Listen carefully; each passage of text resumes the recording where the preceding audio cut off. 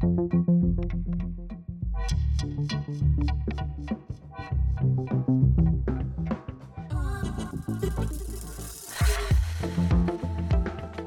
I'm Gio. And I'm Renee. And this is Listen to Me podcast, where you get all the greatest and unqualified advice from qualified creatives. Basically, we go through it so that I already wrote a joke about print screening and I can't remember what it is. Oh no, it was about Studio Ghibli, wasn't it? I think so. Yeah, we ditched that one. Yeah, we did. I'm just excited to talk to my friend Lanny today about their printmaking and their drawings, which are really, really cool. I remember the last time that we were set up to interview them because the timing didn't work out. But I was talking about how a lot of their sketches have sort of like a muscularity and like a corporeality. I don't know if that's the word I want, but I'm going with it. That reminds me a lot of Princess Mononoke. And you saw that, right? I've seen it like at least 5 times, and Yes, I just so good. rewatched it last weekend with my sister. Yes, I love it. Because she had never seen it. You know, like all of those, the demons in the forest that are infected because Lady... Yes. Hatred. Lady, oh my gosh, what's her name? Godiva. Lady Godiva riding naked on her horse through the forest. Lady Laura Secord. She shoots... I don't know. I know you don't. She shoots them with her... I almost want to say Lady Toshiba, but I know that's me. Lady Toshiba. Lady Mitsubishi. Renee, that's just a Japanese word that's in your mind. Oh my God, figure it out. That's so funny. Anyway, Lady Eboshi. So all of the gods of the forest who are infected when she shoots them, they have like all of these like, it's almost like parasites that manifest on their skin, and it's really like gross and creepy, but it's like cool at the same time. I feel like a lot of Lanny's sketches have that same quality because they really focus on like the musculature of the figures that they're drawing, but there's always something creepy. And I know this personally because Lanny and I are in book club together, and every time we do a round table and ask people what they've been reading, Lanny's always been reading something really, really creepy, or like to do with like decay or like fungus or like some like anyway, it's cool. I've taken pretty much all of their book recommendations because I'm like, yeah, I'll read that. Yeah, I was checking out their work earlier, and there's like I wouldn't say it's 3-dimensional, but there's depth to the way that the figures are drawn or painted. And there's one in particular, I don't know if there was a title for it, but I was admiring it, and they had written in the caption that this was a, like, I'm paraphrasing, but like this was like a fuck up. Sometimes I'm not like, we're not happy with our work, blah blah blah, and I'm like, this was my favorite one. This is one that I like, it stuck out and I saved it. Like I was like, right? I like this. And it's never as bad. This is so funny because it reminds me of something that my sister said too. So she and I were on the phone together while she was doing watercolor, which is a like hobby that she's picked up recently just to de-stress. And she was like complaining to me. Oh yeah, she would, along with her card making, she sends homemade constructed cards to us for every occasion, and sometimes for no occasion at all. It's awesome. That's very cute. It is very sweet. But anyway, so she was like working on this watercolor, and she was like crying to me a little bit, like, you know, in that way where she was kvetching. She wasn't actually crying, but she was like, oh, I'm like, I fucked up the face on this or the eye on this so bad, and like whatever. And I'm like, I'm sure it's not as bad as you think it is, because you're the one who notices like how bad it looks, and because you've been working on it, you've been staring on it, right? Of course. So after we got off the phone, she sent me a picture of what she had done. And I was like, I think that looks really good, actually. Like, I can't tell where you messed it up. And then she laughingly responded that she had actually tried to remake it, and the second version turned out worse. worse than the first. And I was like, see? Her standards? No, it was a little bit wonky. It looked weird. She sent me a picture of it. Anyway, I want to see it now. I can forward you the messages. Anyway, how are you doing? We kind of did it backwards, where we did the intro first, talked about our guest, and now we're going to talk about how we are. I am in a good space right now. Life is, moving along. I have 4 more days of pushing through, and then I'm taking a week off. Nice. I'm going up to a cottage. I cannot wait to just not talk or see anyone. Yes. But otherwise, I'm good. I'm wrapping up my contract with the Americans. I don't know if I've even talked about it on the podcast, but I can't recall. I can't require. My brain is fried. I know it's obligatory that I talk about the weather every time we get on the podcast, but it's so fucking hot here. It's 34 degrees in Alberta, which is unheard of. Yeah, it's same here. It's really hot. Oh my gosh. Yeah, it's ridiculous. Yeah, I'm envious of your vacation. I don't think there's a vacation in my future for a little while unless I can score some sweet flights via my sister. I also spent some time applying for EI today. That took me 2 hours. Everyone I talked to was really nice though. Over the phone. Okay. Yeah, I've never done that before. I've never applied for employment insurance, so that was weird for me. When I first did it like years ago, and this is like how fucked our like situation is with like just the way that our system is, where I felt guilty or bad that I was dipping into it, like, oh my God, I can't believe I have to do it. And then meanwhile, I'm like, we pay into it. We should collect when we need it. I really, that really resonates with me too. And I really don't know like where that mentality comes from. Like, I know that it comes from a broader sort of like capitalist driven society, but like growing up, it was so stigmatized. Like when my parents would talk about people being on EI, it was like, that was the worst thing you could do short of like committing homicide.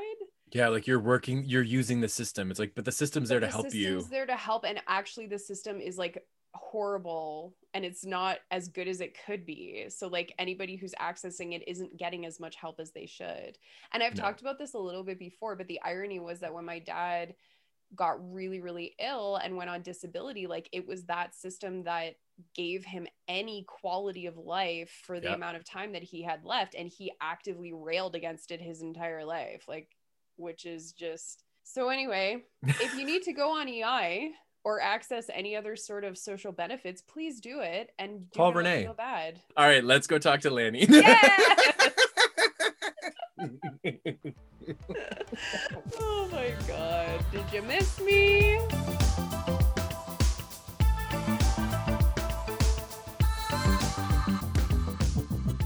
Hello. Hello. Hello. How are you, my friend? I am well. Can you hear me okay? Mm-hmm. Yes. Okay, good. It's nice to meet you. Nice to meet you as well. I know we've DM'd in the past and we've chatted, but it's nice to put a face to the messages, the artwork, the magic. That is me. Yeah, we were talking about all of the different stuff that we like about your art, and one of the things that came up was Princess Mononoke, so we're drawing some like strong connections there. That doesn't surprise me at all. Oh, good. I'm glad that we figured it out. I own every Ghibli movie. Yes. There's some that have been uploaded to Netflix that I had never heard of. I can't think of the names, but there was a few where I was like, I don't think I've ever heard of that movie. Yeah, like there are a lot, because not all of them are Miyazaki either. Some of them are the other directors. What is his name? Takahata, I think. I was trying to watch When Marnie Was Here the other day, and my sister was like, don't watch it, because I was she said it was sad, and I was like just watching it to relax, and she was like, you're gonna cry though, and I was like, oh no. Depends. I watched it with my partner, and I warned her. I said, so this is gonna feel like a romance. Oh no. It's not. Oh no. But that's okay. You can pretend it is for a good section of the movie. Yeah. Just live in the fantasy of it. I love that. Yeah. Just live in it, and then you get to hear the real story, and you're like, shit, I like both versions. Yeah. Yeah. So if you want to tell us and our listeners a little bit about yourself, who you are, and what your creative jam is, please. I am Lenny, also known as Leanne, and online I'm known as Newt. Where does that come from? I'm gonna ask now. Well, you might as well ask now. I think it's because my sister and I randomly named accounts Frog and Newt when we were little. I think they were on the PS2 or something. I liked it better than any other nickname I had personally chosen myself. And a lot of the ones that people have given me are goofy insider jokes, and they're mostly from my sister. So I am a graduate with a Bachelor of Fine Arts, major in printmaking, and that's still my passion. Since getting that degree, I have mostly worked in retail. I have done a little bit in the art world, but I didn't really find it my cup of tea. So I think that's it. I mean, I like drawing monsters. I like drawing body horror and creating random things. That was my nickname in university, body whore. Sorry, I had to take it. You have to. Oh my God. Yeah, Gio and I were talking about that because there's so much, like, I don't know, there are like words for it, and it's like funny because usually I find my words pretty easily, but it's hard. Like, it's almost like there's such a like physicality to your work, but it's also like disturbing, but in a good way. Kind of edges on the side of sublime, but also exists in a liminal space. Yes. Of not quite fitting all categories, or at least the few that it's assigned to. Yeah. So I heard that you like to dabble in printmaking. I do. Dabble, I do. It's definitely not what I expected, considering as a teen, I did not expect to be even a fine arts adjacent artist. Printmaking caught my heart. I love the process. I love the restrictions of the process, but also you can do so fucking much with it. I haven't done a lot lately because affording studio time is hard. You can also print at home, so I do a lot more lino cuts. And then when I can get studio time, I do etchings. And then if I'm feeling fancy, I do screen printing. So what drew you to it in the first place, and how does it differ as a medium from something like sketching or painting? I started schooling in Red Deer College, and they had this basically a 2-year program, and you got a chance to try out the second year programs because you had no clue what you were getting into. You can swear, it's okay. Okay. Good. I just got off work and all I want to do is swear. Do it. Give us your rage, your retail rage. Anyway, yeah, so they basically let you have tester classes so you could see what it was like before you went into it, because it was kind of a jump from here's the fundamentals, now you're doing printmaking, now you're doing ceramics, now you're doing bronze casting, like stuff like that. You had no idea what was going on and you'd never seen it before. So the intro class, I took it and I just was fascinated because you basically are planning out a drawing, and then in the simplest terms, you're making a stamp of it so you can make multiples.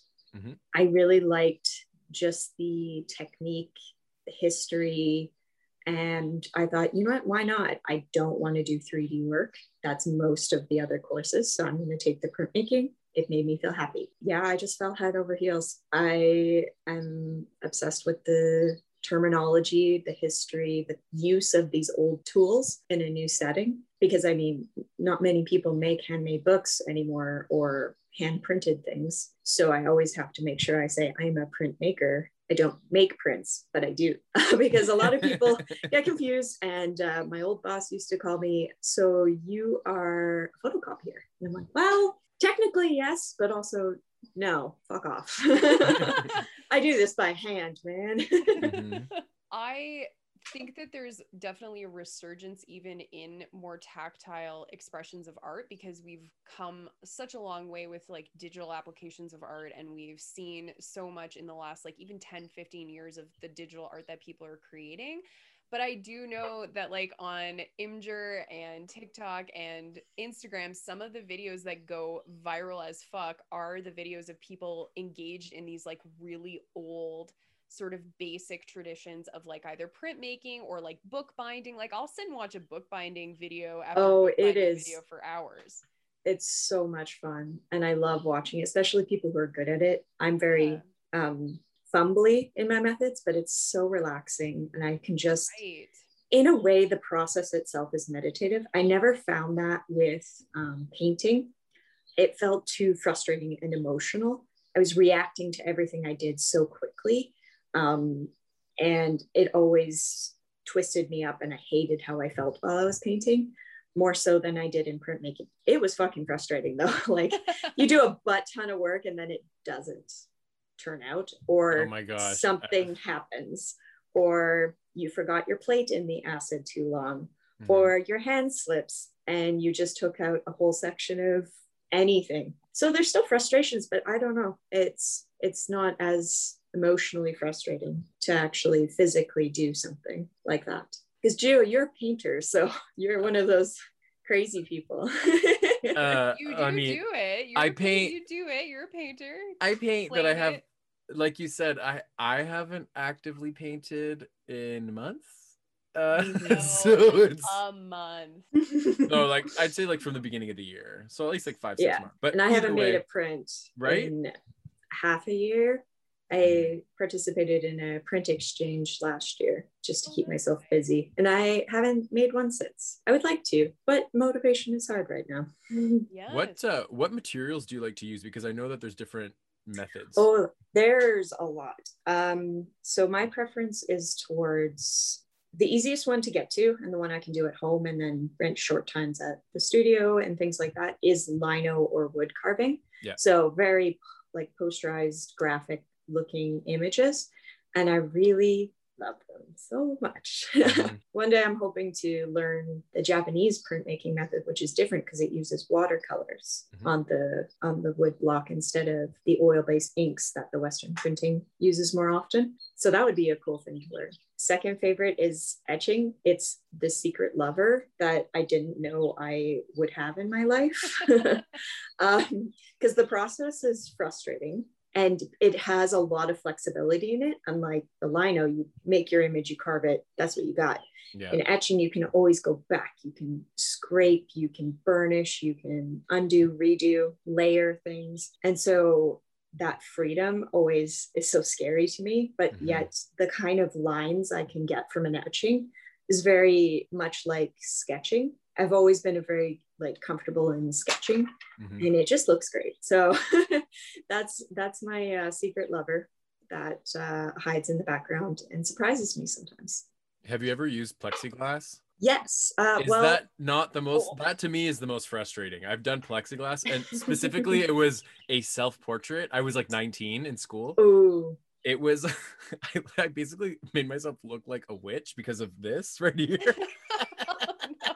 I chose a profile and it was like the worst. Oh my god! And the picture I used, I had Aldo sunglasses on. I don't know why. Yes. But anyway, it was so frustrating to use plexiglass. I don't know. It's not. I don't like it as much. It's not the same. So I have played around with it, and I know a lot of people have been exploring a lot more at-home methods of printmaking because of everything happening with the pandemic. The panorama, the pandemic, the quarantini. You called it the Panda Express the other day, and I laughed for like 10 minutes. That's great. I'm gonna use that on my sister. She's gonna die. Yeah, so like people are even etching onto old CDs, like the back of CDs. That's and cool. Pulling prints from those, because etching is a form of printmaking called intaglio, which basically means that you're putting ink into the grooves and then pulling it out, while relief printing is like a wood block or a lino where you're putting ink on top of the raised areas and pulling the ink off. So where you've made grooves is going to be white. And the opposite is true for the intaglio methods. Getting to play around with CDs was interesting. It's definitely hard to print that stuff at home without a press. So yeah. I even the Plexi, I miss using the presses. They're so much fun. I adore them. Are there any maker spaces in the Edmonton Public Library branches that support printmaking? I don't believe so, though I haven't looked into it, because what I'm most familiar with is the local printmaking group called SNAP, which is the Society of Northern Alberta Printmakers. They provide the studio space because that's the one other nice thing about printmaking. It's very communal. Like it creates community, because who can afford a like $20,000 press Right. to do their work on? So all of it is often communal spaces shared amongst people. And I do volunteer work with them, but that's where I go to do my printmaking. They used to do a lot of events too. So they did like a drink and ink, which was a drink and draw, but with printmaking. Mm-hmm. So those were always interesting and fun and very entertaining to run as a sober person. So that's another thing that I really am attached to, is the community that printmaking kind of fosters. Yeah, absolutely. Mm-hmm. It's like that with so much art. We get so much validation and I think just like encouragement and stuff from our communities. And like, I know that you and I have connected through the New Cambrians writing group and book club. And it's like the same stuff. Like whenever I'm having a kind of like fallow period where I'm just like tired and I don't want to do anything, and then I connect with the New Cambrian group, I'm like, I can do stuff. I'm going to do stuff. It's going to be good. I'm going to leave this meeting right now and go write some stuff. Like, I got this. Yeah. And after the meetings, I'm always like, yeah, I've been drawing this whole time. Maybe I'll just actually do something with these. Yes, that's so nice. Yeah, because I'm usually doodling during a lot of Zoom calls and meetings and things. Yeah, absolutely. That is my entire life summarized in like every textbook, every notebook, every anything. Yeah. There are literally like, I was literally just thinking of that of high school. Even my like work notebooks have like tons doodles on them and stuff like that.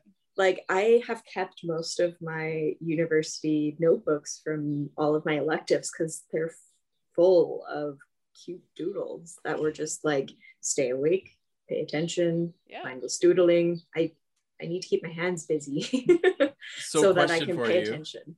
Okay, yes. I have a question. Sorry, I'm just going to cut in rudely. I'm sorry, but not sorry. Because I'm just genuinely curious. Because absentmindedly, you know, when you just automatically, like, if that's something that you do, because I'm the same, where I'll start doodling stuff. What is like the thing that you draw the most, just automatically? Bodies. Okay, so like the full figure? Yeah, bodies would be the main thing. Sometimes I draw goopy bits. What does that mean? Just like a goopy bit. Have like, you seen a lumpy thing? Like squiggles, but like dripping squiggles. I was trying to explain to Gio how like every time we have a book club meeting, you're always reading something that's like slightly body horror-ish, and there's goo. Like it could be plant goo, it could be people goo. You may not even ever find out what the source of the goo is, but it's goopy. I totally know what you mean. You're not talking about Gwyneth Paltrow. We are talking about actual goo. No, not the crazy goop, the weird goop. Right. Exactly. Random shit like that. And so it's kind of those shapes and those Miyazaki shapes, like Nausicaa, the mushrooms forest, the fungus forest, or in Princess Mononoke, the curse that is just kind of goopy tentacles everywhere. So that kind of stuff ends up in the margins a lot in my texts. My thing is eyes. I draw eyes. There are eyeballs on everything. Everything and anything that I own, there are eyeballs, and it's just like, I just have accepted it. Yeah, it's either bodies or just random faces, because I think, you know what, maybe I should do faces. Let's balance it out a little bit. I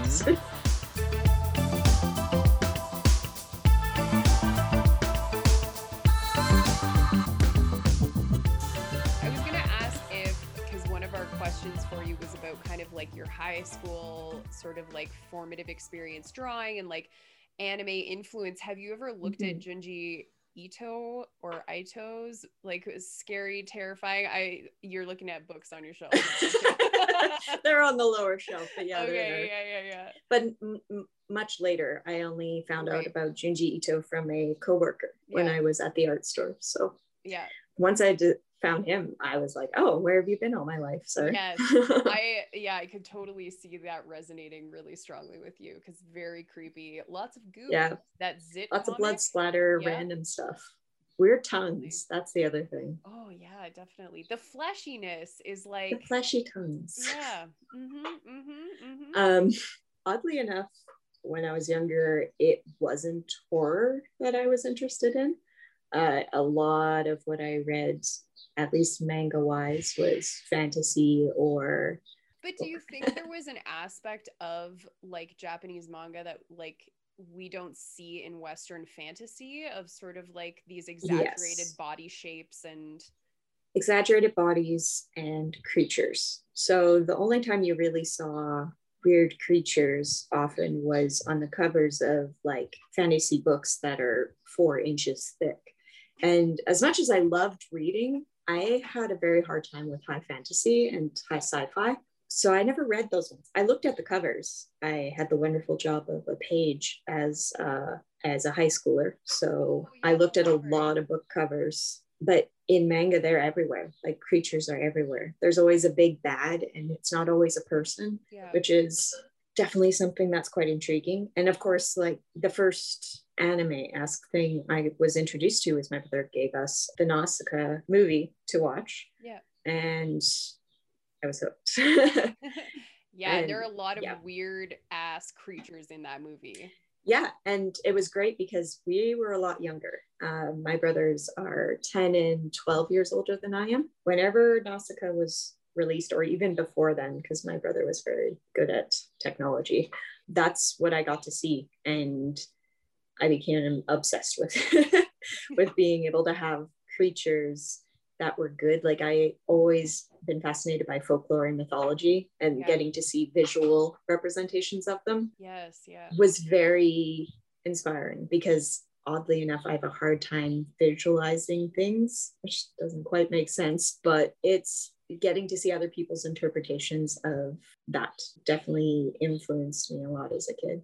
And I mean, Pokemon, Digimon, those were big for me. Yeah, because I was gonna say I was first exposed to this actually like a few years ago, like through probably Inktober or one of like the drawing competitions on Instagram. But I know that I ended up kind of going down the, as you do, this rabbit hole of internet research, because somebody tagged their post like with yokai, and I wasn't familiar with that term, and I didn't understand it. Very intense. Right. But it makes so much sense to me that would be appealing. And I definitely saw aspects and forms. So for people who don't know this and want to Google it later, yokai are Japanese kind of spirits and demons, and they're really weird.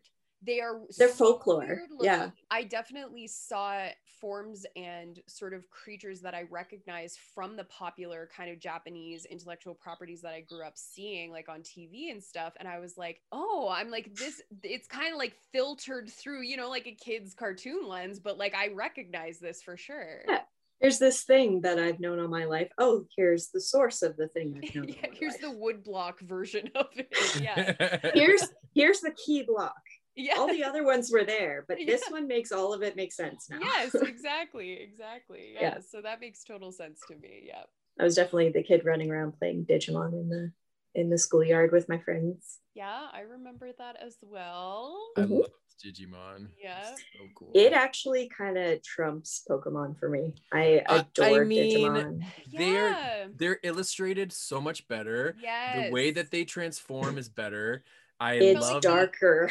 Yeah, it was more adult. Drama was more intense from what I remember. Yeah. It was more impactful. Yeah, no, it was just more intense. I love that about it. It felt like there was actual stakes happening. Like I wanted to know what happened. And however I grew up, I had a very consistent didn't watch series in order experience. So probably saw like 6 episodes multiple times, because that's just happened to be what was on. I was just gonna say, our listenership skews more toward like the late, like mid to 20s, like mid 30s, but like we do have some people who are younger, and if in case you need a reminder, binge watching was not always a thing. So you were at the mercy of whatever network was broadcasting the shows that you watched. And yes, same thing. That was my experience watching Sailor Moon. It was I watched the whole series, but 6 episodes, I could tell you literally every frame of them, because those are the ones that I saw over and over again. that's the thing though. Great side tangent, cute story. All of my grandparents live in other provinces, existed elsewhere while I was growing up. And my Nana, we had three channels growing up. That's all I had. So it was Care Bears. That's the main one I remember. Yeah. Care Bears, and if I could catch it, Teenage Mutant Ninja Turtles, and if I could catch it, Gargoyles. Gargoyles. Those were like the main things I watched. But my Nana would record, she had cable. So she would record shows she thought we would like. And in total, I think we had 3 Sailor Moon like episodes and 1 VHS tape that I still have that we would watch. And that was it. That's all I knew of Sailor Moon. But we obsessed over it so much, my mom would like search for toys if she could find them for us, because we loved it. And all we needed was 3 episodes in a movie. Yeah. You're like, so this my is Nana would context. We're just going to run with it. Yeah. Oh, yeah. She would tape them and she'd mail them for PEI. That is so sweet. Also, I'm like on a total tangent in my mind about like gargoyles now and thinking about like monstrous forms and stuff like that. And I recently explained to Gio what monster fucking is. And now I'm like having a moment where I'm like, gargoyles, was that part of a monster fucking awakening for me? Like, what is happening? The other aspect is I, as a high schooler, was definitely a anthro artist. I was I guess a furry artist in a sense. Oh, okay. Like that's what I drew, because I didn't want anything to be real. So I drew things that didn't already exist. That's what I liked. Yeah. So that's what I grew up doing in the junior high school era, was I drew anthropomorphic characters. Yeah, so I think there's no like neat or graceful way to segue into this, but it is really interesting because I do think that we label ourselves depending on kind of what we're drawn to in our art, and also sort of the art that we produce. It's just really funny that Gio was getting a little bit like uncomfortable about you being like, oh, Gio, you're a painter, because I make that association with Gio too, because Gio talks about painting. I don't paint. You I was like, where? Paint, I was like, quiet. Where's Renee going with this? I'm like, uncomfortable. What? So I'm publicly outing him as a furry now, and we're gonna have this conversation.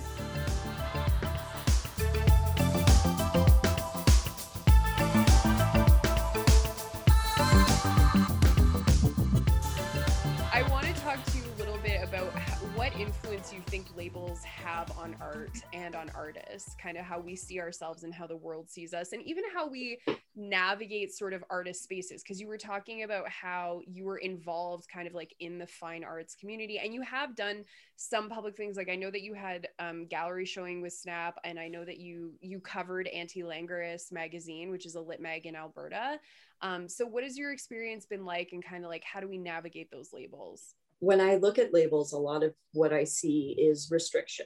And I think the biggest example of that, and I guess the broadest example in regards to artists, is when I worked at an art store and I would be asking, well, what do you do to the people who were joining the artist? They're like, oh, I'm not an artist. I'm not the artist. Yeah. What do you do? Someone will say, oh, I do duck carvings. I'm like, there you go. You're an artist. Yeah. Congratulations. People feel that if they don't do a specific kind of creativity, they can't be an artist. So in my mind, like a craft person, an artist. My dad who repairs guitars, I consider that an artist. Yeah.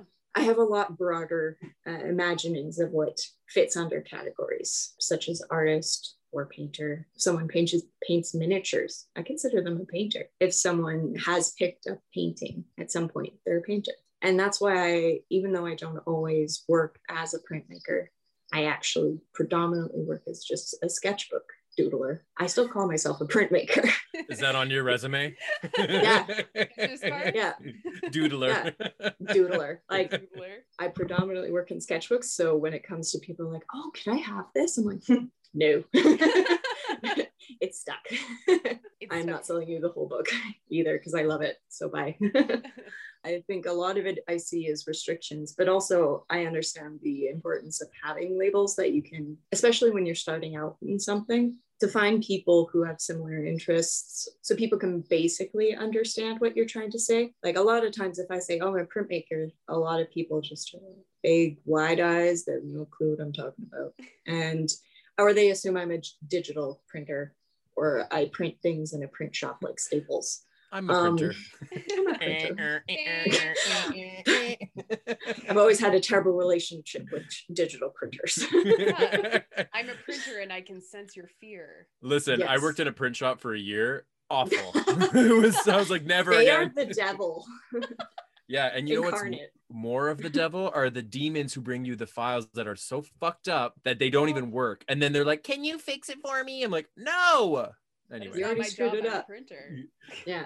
My favorite is when they would come and bring me like an AI file. I'm like, I need a PDF, bitch. This ain't gonna work. This is like bringing me Greek from France. I only speak emoji, okay? Yeah, it's like Wow, these yeah. languages do not match. So yeah, I see a lot of restriction. I see helpful guidance, but I feel that people put too much weight on labels. And I even find it myself, like it's not only a weight on labels, it's a stringent adherence. And a lot of artists I see online and people I know in person are always saying like, well, I don't know. I wanted to do this other thing, but like I've always been I've always a drawer, or I always did realistic, but now I'm kind of exploring something else. Like I feel like my whole identity is gone, and I don't know. I don't see a problem with that, and I wish more people were willing to be like, well, I was a painter, and now I am a printmaker who maybe will do a painting if I feel like it. But right now I'm focused on this other thing. Yeah, I love this because I think it touches on the liminality piece that we were discussing earlier, which is where you're kind of like in the margins of stuff. And like, yeah. Gio, you can soapbox this if you want this next part. Always producing. Thank you. But yeah, I mean, it was weird even for me to start thinking of myself as a podcaster, even though we've been doing this for a year now, and people would be like, oh, you have a podcast? Like, you know, like how many episodes? And I would be like 56 now or whatever. And people would be like, the fuck? Like, I thought you were going to say commitment. 3. Yeah, exactly. And it's like, I think that people get so attached to labels because, like you said, it can be a way of moving through communities, identifying yourself really clearly, and sort of like finding your people. But at the same time, we get so attached. Like people love a label, and like I'm gonna just go there because it's Pride Month and it's happening. There's so much online discourse right now about people not labeling themselves properly in the like 2S LGBTQ plus community. And it drives me crazy because like, why do you need a label? The label is for you first and foremost. So if you don't like one, pick one that you like, or don't pick any at all, because it's none of my fucking business. And I relate to that as the person who can't seem to pick a label. Yes. And that's why also it makes me really mad when people call queer a slur, because I'm like, for a lot of folks, that is a huge umbrella term that they it covers bases. Yes, exactly. Hi, Gio. I see your hand up. So, because that made me think of it like the umbrella term. So going back to like the art, like artists, whatever, like how you label yourself. For me, the way I look at that is the term creative. I'm a creative where, yeah, I have a podcast, I run a business that's in design, I paint on the side, I draw in my notebooks, like whatever. I'm a creative. I draw eyes. These eyes. Also, he's moonlighting as a singer on the podcast. I don't know if specifically. Yes. Just sidebar. Last night I was at my parents and I was like being annoying and like being like operatic and singing whatever. And my dad goes, you know, Gio, you have a pretty good voice. I was like, thanks. You should think about a podcast. I don't know. Yeah.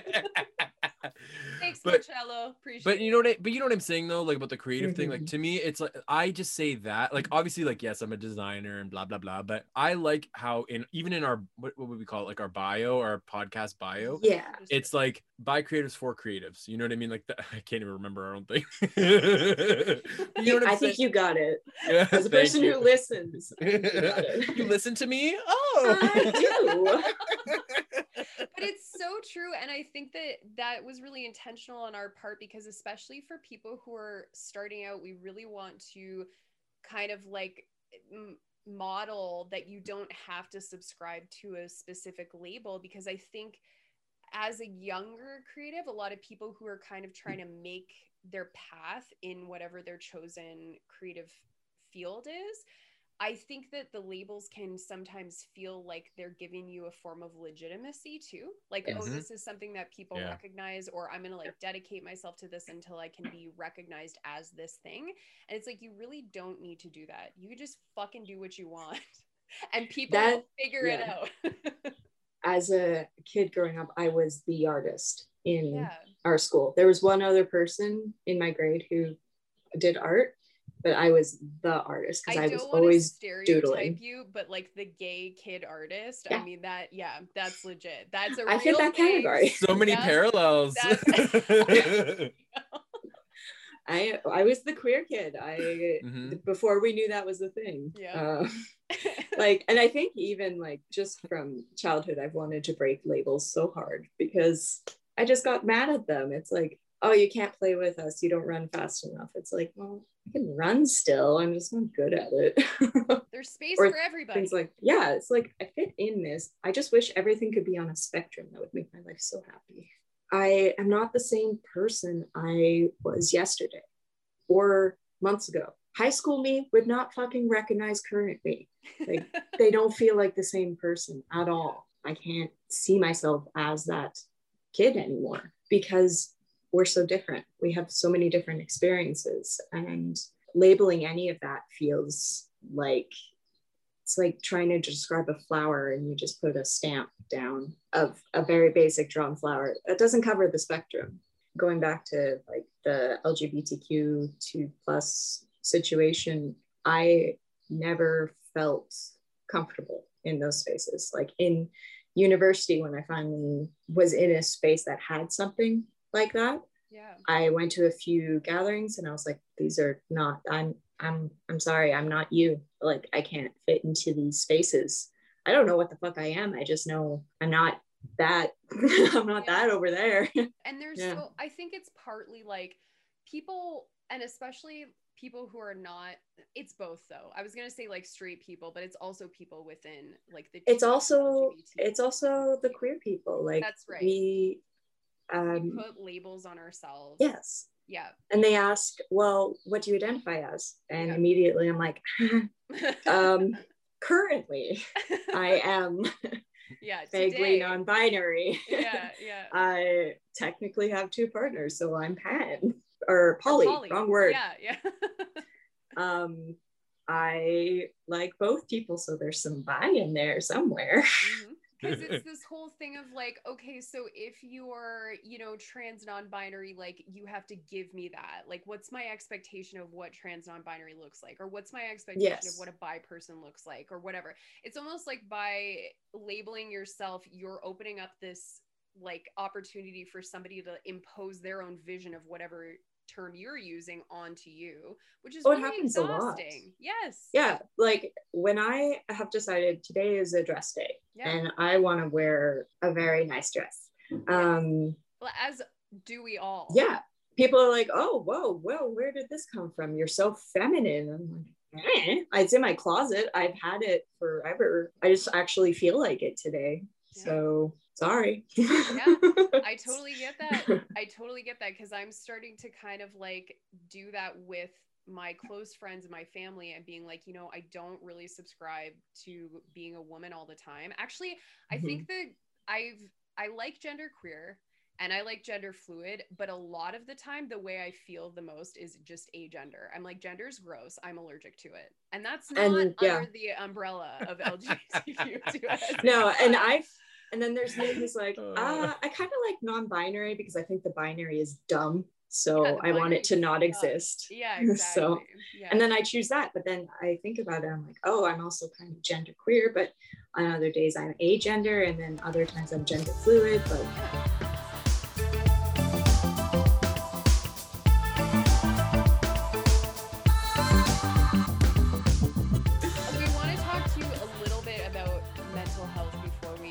up our thing, because I know that for me, like my journey into mental health and sort of like the impact that's had on my creative practice has just been like this. I'm doing like up and down because it's been wild. And like most recently I've started really looking into ADHD and figuring out if that's a diagnosis that applies to me or is helpful in any way.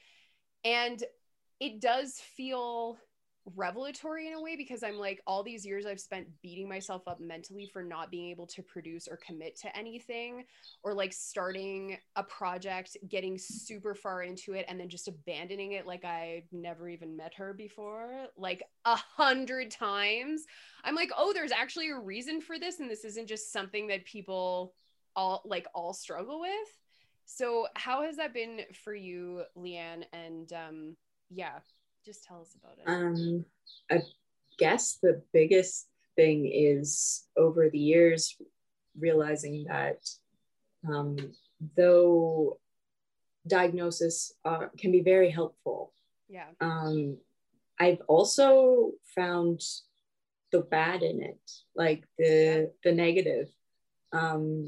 In my own experience, I had a lot of issues in high school because I didn't know why I felt the way I do, and I still don't. A lot of my experience with mental health is, why do I feel this way? I have no reason. Because unlike a lot of what I read about or hear about, I don't have that intense trauma. There's a bit of family history, definitely, but I didn't understand that. And so for me, it was like, wow, I don't give a shit about anything, what's happened. I don't know how to deal with this.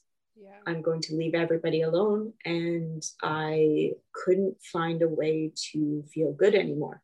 And I just kept it away from everyone because I didn't want to bother them, because I didn't know how to explain to them why I was feeling so empty. Yeah, you couldn't find a justification. No, I couldn't find any justification. I mean, I did fit in the category of having been bullied, but not intense bullying, not a constant, not a oppressive scenario. I've like in my history, manipulation has definitely been a part, emotional. I almost have a hard time calling it abuse because I didn't see that at the time and didn't accept it as that or even consider that as a possibility. I stopped eating lunches with everyone. I found a nice little corner under the stairs that I sat in and just read during lunch breaks. The big thing was I found relief through self-harm. That was my escape. That was the, hey, now I have a physical pain. This is why I feel bad. It gave me something it was like a relief, and it became everything. Like started just with purposely bruising myself was the main thing. And then realizing, or cutting my nails till they bled, or chewing my nails till they bled, just something so I could feel a physical pain and justify why I felt internal pain so much. Right? Like you can control it as well. In a way, yeah. I think the biggest thing for me though was that there was a reason for the pain. And that was something I needed. But of course, like, thanks internet, good and bad. Learning about things about mental health was good. Learning that other people coped with self-harm and the other methods they used introduced me to more. And actually, oddly enough, I read an article in the Edmonton Journal about someone talking about their recovery. And I was like, oh, I could do that. That might feel better.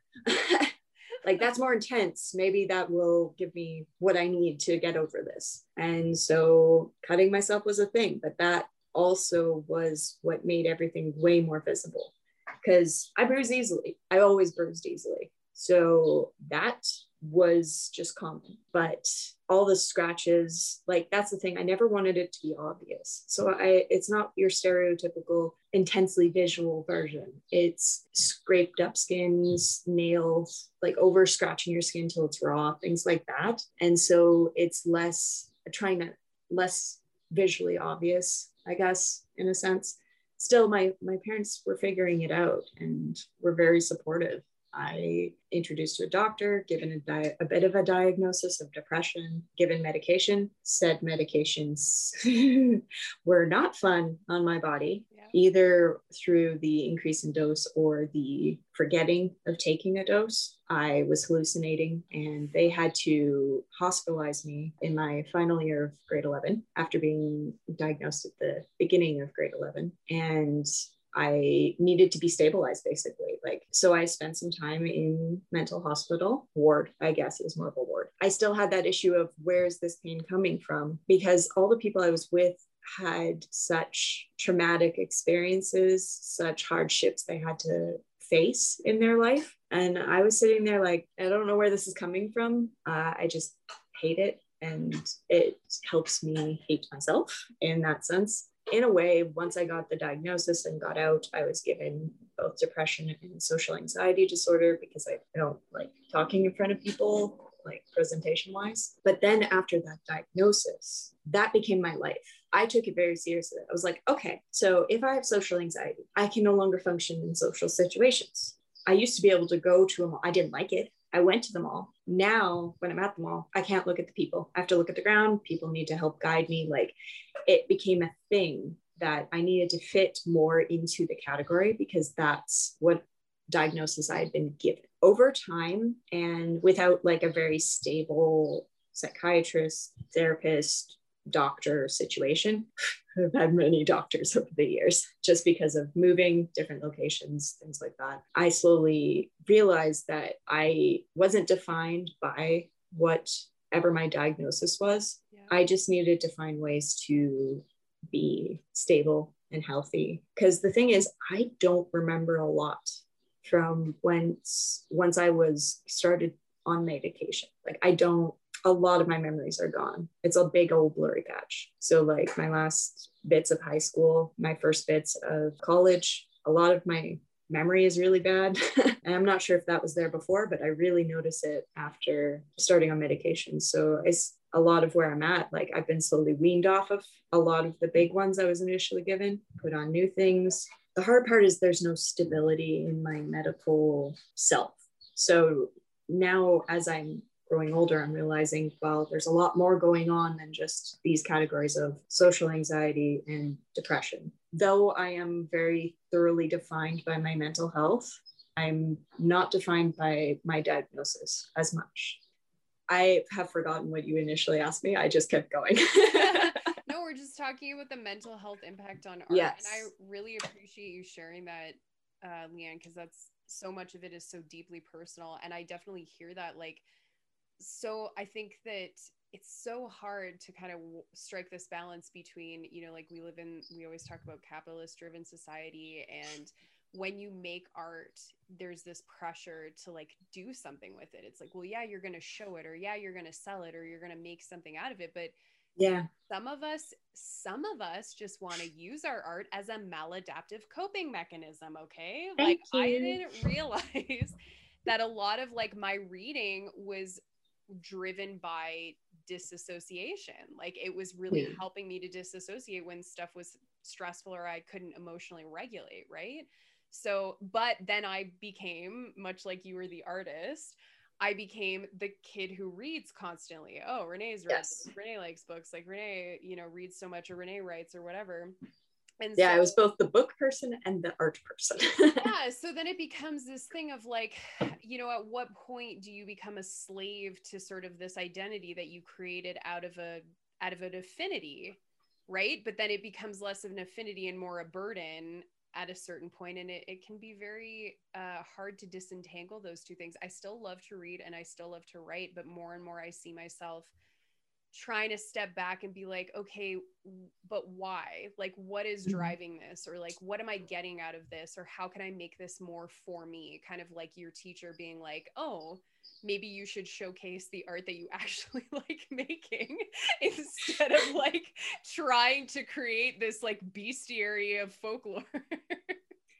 Like that's literally what I was doing. Yeah. I was very inspired by a photographer who was cataloging folk costumes. His name's Charles Frager. I have 2 of his books.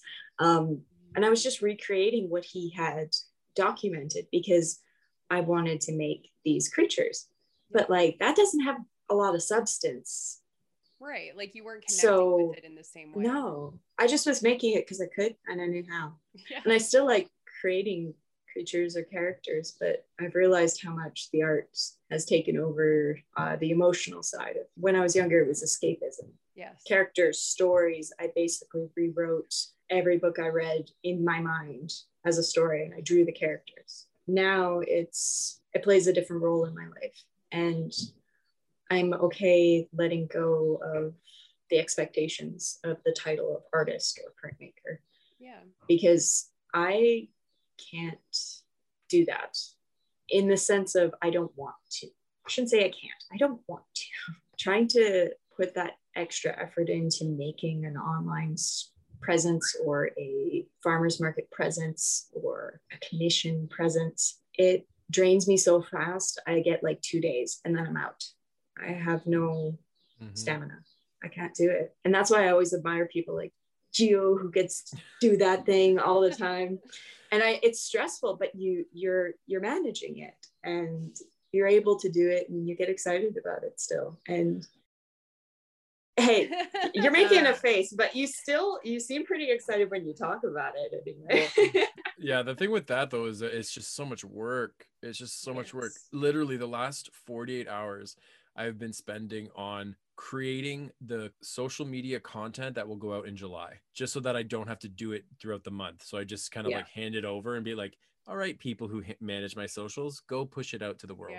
You know what I mean? Like, because otherwise it's just, but it's work. Like I have to think, what's my messaging? What's my theme for the month?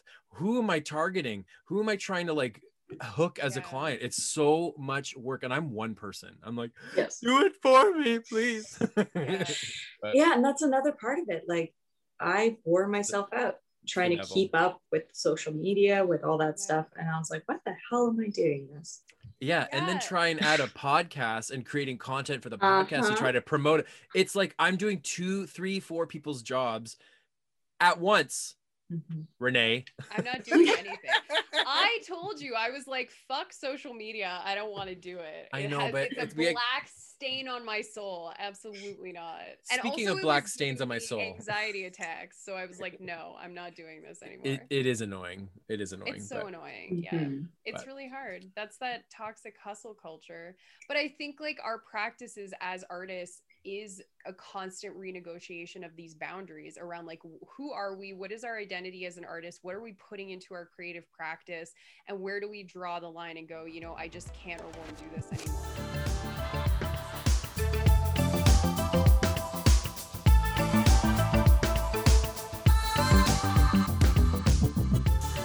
If you took a look back at your creative career up to this point and had to give it a theme, what would it be and why? Why? I think one of the best words in general is liminality, a liminal space. And I think that's the best way to describe what I create because it doesn't exist in a specific spot. And it also is ever changing. If you were to look at my sketchbook from a year ago, you're like, oh, I see the seeds of where you're at now, but also this is completely different. And I'm not afraid to not create the same things. Like if I ever get tired of goop and bodies and weird growing plants and pieces of flesh, the face, Gio, I love it. I'm just like so like gored and anything like that is always like. It's so good though. Like I'm looking at your mushroom but it's people not fleshy. And no, but or bloody. No, but your work is not like that. Like, no, but I'm just saying, like, to say like the word flesh, I'm like, ugh. Yeah, it's so weird. But like, if I ever get tired of that, I'm content. Like, maybe I'll go back and I'll draw a bunch of dragons again. Like, 10-year-old me was obsessed with. Yes. Like, oh, I'm supportive of that. You know, I actually tried to draw. What was it? Oh, it was a goat bat. Combining goats and bats. Hi, they actually look very similar when you try to draw them. Isn't that just like Satan? Yeah, a little bit. Kind of, but they turned out slightly cute. So, well, I want to see that. So, on the topic of Instagram accounts, yes, connect with you online if they want to see more of your work. Predominantly, actually, only place I put stuff is Instagram. My account is at Sumzer-Butt, SUMZER, but. BUTT. Yeah, that's where you're gonna find me. Every once in a while I do things with Edmonton, or I guess podcast interviews now. Are we your first? Yeah. Oh, bitch, yeah. I am a hermit. Well, thank you. I do nothing. I still feel very honored. I feel very VIP right now.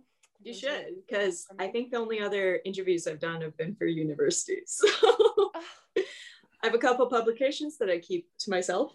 I guess I made a book a few years ago with other artists who work with body horror and mental health. I still have some of those available, but people will have to contact me through Instagram because I got nothing else. And I've looked at it and I'm scared. You posted about those on your Instagram like a little wee while back. Yes. What are they called? What is it called? It's the red cover. Familiar Monsters. Yes, Familiar Monsters. I did all of the layouts in Photoshop. What? Yeah. Not Illustrator or Publisher? No. You don't use or Illustrator. InDesign? Sorry, InDesign. InDesign. Here's the thing. Wait. Photoshop. Missed out on InDesign. Yeah. I never learned it because I started at Regent College, where they treated it like a full meal deal. You didn't learn digital stuff there. And then I transferred to U of A, and my credentials didn't involve taking graphic design again. So I never learned InDesign. Well, thank you so much for talking to us, Leanne. I appreciate it so much. I talked so much. I guess I was supposed to, but it's so great. I'm so proud of you. You did it. You did it. Art school has trained me to monologue. Yes, I enjoyed it. As somebody who enjoys delivering a good monologue, I also enjoy receiving a monologue. I don't know what happened. Retail and art school broke me, and now I will speak. Anyway, I gotta let you go. Bye. Sorry. It was so nice to meet you. Yes, a pleasure to meet you. Come to our next writing group meeting, and I will see you there.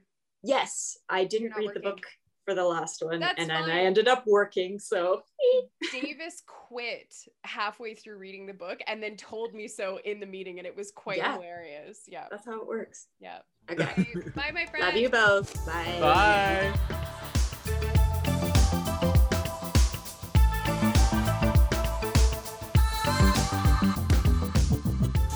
I love them so much.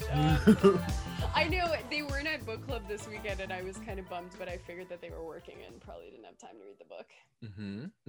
But anyway, that was fun. Yeah, it was lovely. I don't know anything about printmaking, and I'm so intrigued at the history behind it and all that. Oh, when I was in my first couple years of school, post-secondary, we did so much of it. It was just like the thing, because it was before you're allowed to touch a computer, you're going to learn how to do printing the old way. And it was just, it was, which was good in retrospect, but I have not touched it since. Yeah. Well, I didn't realize it was something that you could even major in. I do feel like I remember you talking to me about printing. There is a printmaking program at OCAD. I don't know if it exists anymore, but it was there when I was there 100 years ago. So yeah, 150. 84 years. It's been 84 years and I'm melting. Speaking of 84 years, this recording. To me. Yeah. And to me. And if you have any burning questions, oh fuck. Every time. And if you have any suggestions for episode topics, or you want to know more about my body horror days, oh my god, you can email us at listentomepodcast@gmail.com or message us on the socials at listentomepod. So today Gio released our latest Listen to Me Watch episode. We got drunk and watched Barb and Star Go to Vista Del Mar. I'm obsessed with the clip teaser that you put together because it's just so disjointed. It's just me at my most manic and least contextual. I love it so much. Yes. So if you want more of that, you can log on to patreon.com/listentomepod to help support the show and get access to a bunch of fun bonus content that we are making. Mm-hmm. And as usual, the music in this episode is graciously provided by audionautics.com. Goodbye. Ciao.